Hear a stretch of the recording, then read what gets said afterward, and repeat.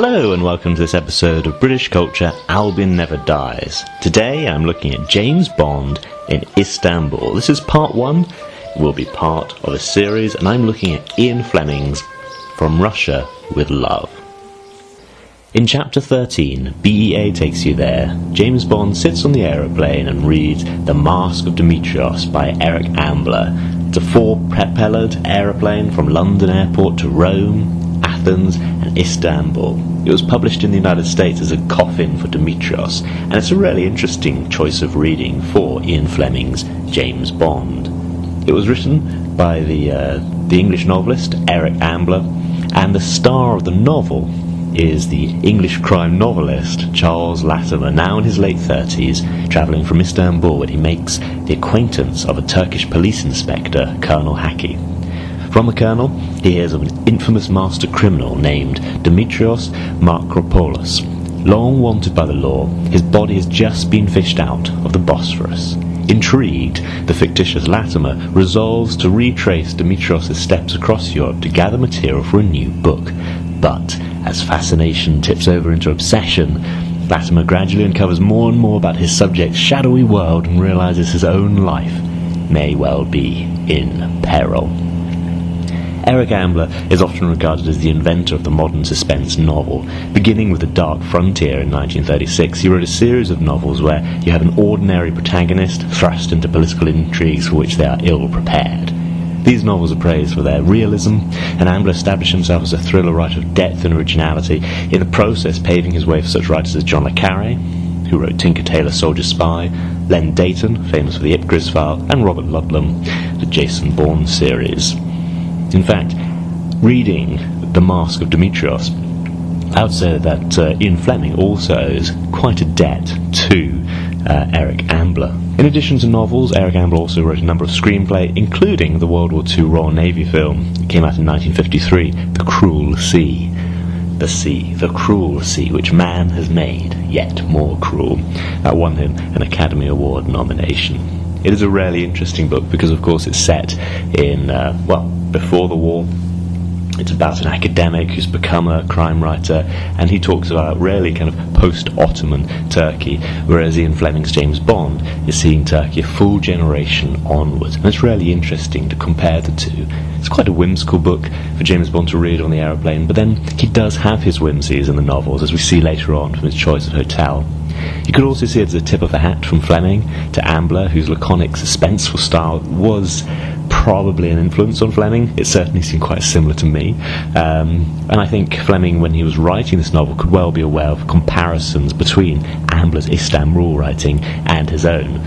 Of course, Ian Fleming would stay in the Pera Palace Hotel, which is where Agatha Christie wrote Murder on the Orient Express, and of course From Russia with Love has that iconic scene on the Orient Express, so he's aware of these literary influences all around him and is giving suitable nods. So, just from the first chapter, already going on the way to Istanbul, not the first chapter of From Russia with Love, but the first chapter that I'm taking, chapter 13, we have a really interesting insight into Turkish culture from a very, very British perspective.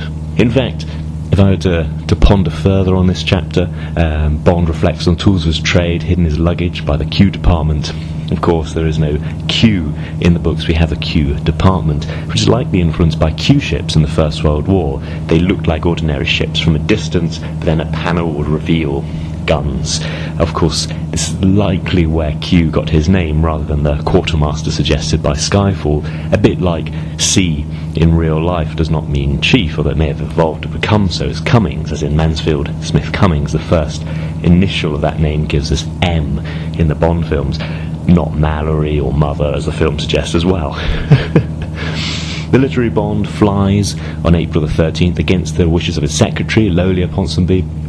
Again, never seen in the films, and Bond wonders why he bothers with other women when his own secretary was the most darling of them all. I wonder if the character of Lolia is actually kind of brought into the character of Miss Moneypenny in the films. Of course, Moneypenny is a very, very, very minor feature of the books. There was a real-life Lolia Ponsonby. She was a British peeress and a magazine editor who married the then twice divorced Hugh Grosvenor, second Duke of Westminster. They were married on the 20th of February 1930 in a blaze of publicity, with Winston Churchill as the best man, but were unable to have children, and their marriage disastrously failed.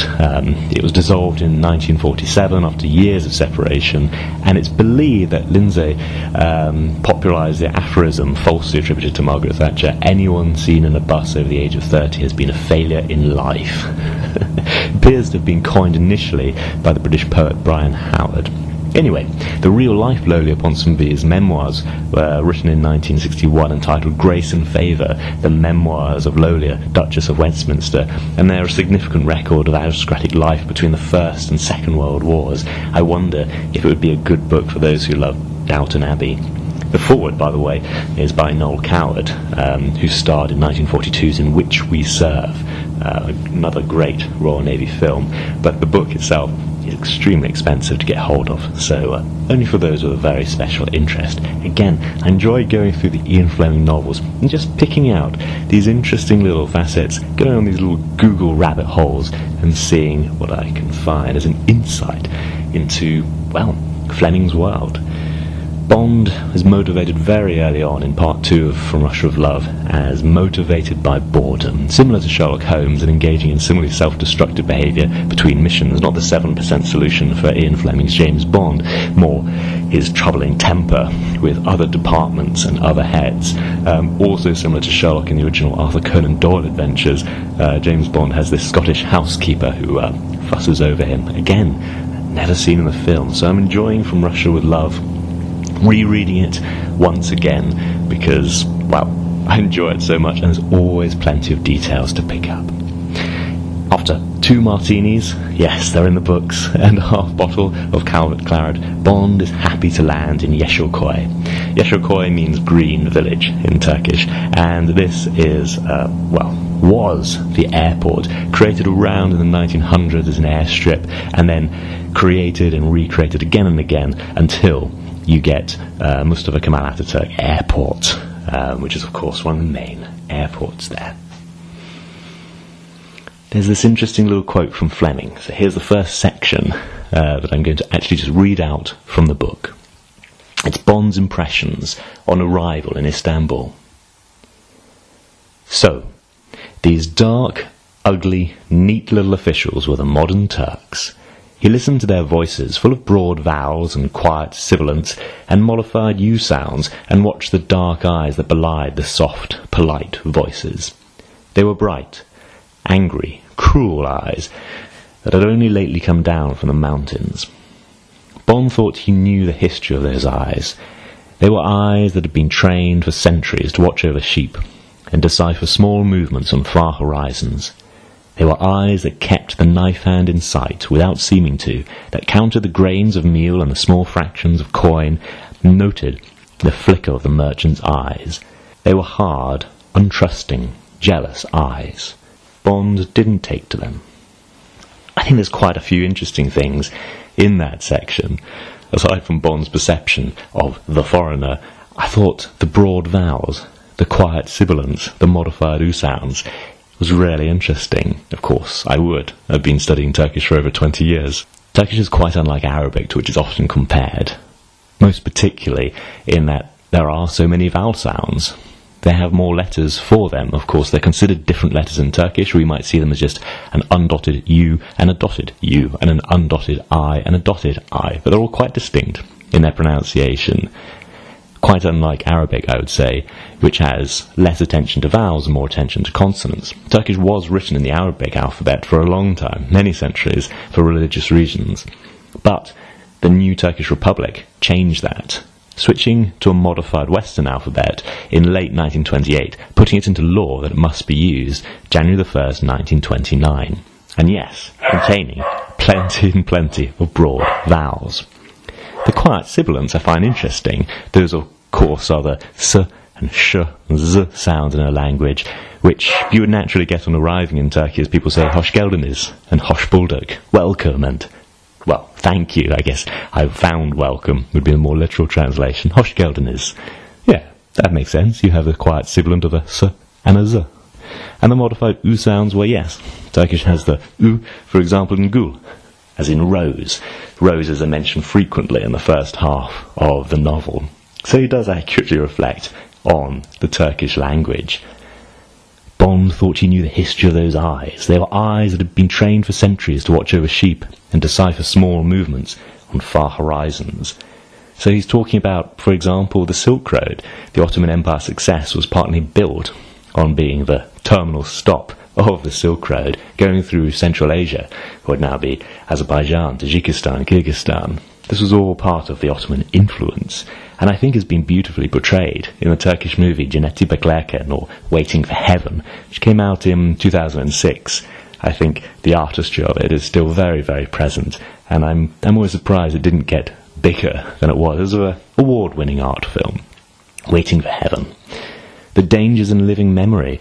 Well, yes, the Turkish War of Independence, 19th of May 1919 to 24th of July 1923, very much in the mind, and it forms the background to the novel Bond was reading on the aeroplane. So it was a murder mystery that partly starts amid the chaos of that war, the Turks fighting for independence from the Greeks, who were then occupying much of Western Turkey, and of course the British and French occupying Istanbul. But I think it must be forefront in Bond's mind very much as he's reading the novel, and I only realised this reading that same novel. And he talks about the new Turkey. Ataturk had led phenomenal reforms in the 20s and early 30s, dying on the 10th of November 1938, and handing over really to his closest friend İsmet İnönü, who then became president for many, many, many years after that. When Bond lands, assuming the timeline, the publication of the novel is when the novel is set, then the president is İsmet İnönü. One person said that Turkey has lost her lover in Ataturk and must now settle down with his wife, İsmet İnönü. He was the stable, sure leader compared to Ataturk, who revolutionized everything that could be revolutionized. Perfectly portrayed, by the way, by the English writer Lord Kinross, who interviewed many, many, many of those who were very, very close to Mustafa Kemal Ataturk, the first president of Turkey. As Bond lands in Istanbul, a tall, rangy man takes him in an old black basket-work Rolls-Royce Coupe de Ville that perhaps belonged to some millionaire in the 1920s. I like this. I started to look into what is a Coupe de Ville. It's a car in which the driver compartment is open or without a roof, while the passenger compartment is closed, or it can mean just a car with a partition, usually glass, between the compartments, or even a removable roof over one or both compartments. The basket work is what really interested me. I found this on the blog Fleming's Bond. It doesn't refer to actual wickerwork panels, but to a painted-on design known as basket work. It's really interesting. I think a kind of interim between the kind of cars that were made of smart wooden panels and the cars that would be all metal later on. I think that basket work was an interesting kind of transition period. And then Bond is taken to his hotel, the Crystal Palace. Bond stays there as the name just amuses him. I had a look on the Encyclopaedia Britannica just for some solid facts on the original Crystal Palace, which is, of course, in London. It's a giant glass and iron exhibition hall in Hyde Park, London, that housed the Great Exhibition of 1851. The structure was taken down and rebuilt 1852 to 54 at Sydenham Hill, now in the borough of Bromley, which site it survived until 1936.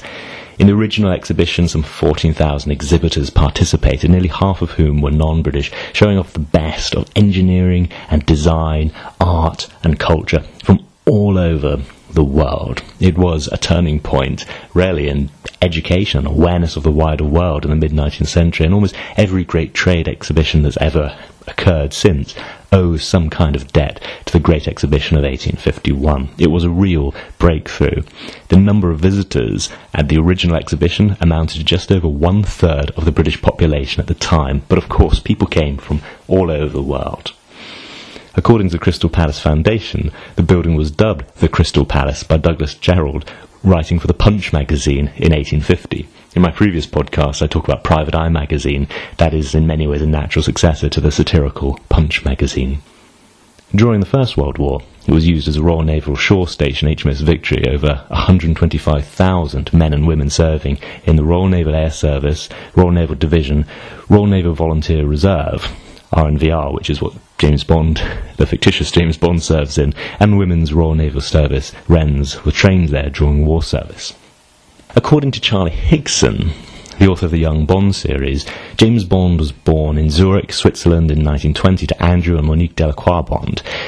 This fits the rough timeline of Ian Fleming, so Bond would have been about 16 years old when Crystal Palace burned, and likely knew it as a then seemingly permanent part of the world and a very, very significant landmark. After all, anyone who remembered it being built would have been in their late 80s or 90s by then.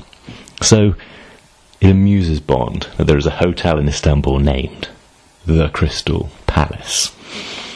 Fleming describes it as pretty dingy and on the heights of Pera. Pera is a district in Istanbul on the European side, just north of the Golden Horn. Bond got out of bed, drew back the heavy red plush curtains and leant on the iron balustrade and looked over one of the most famous views in the world.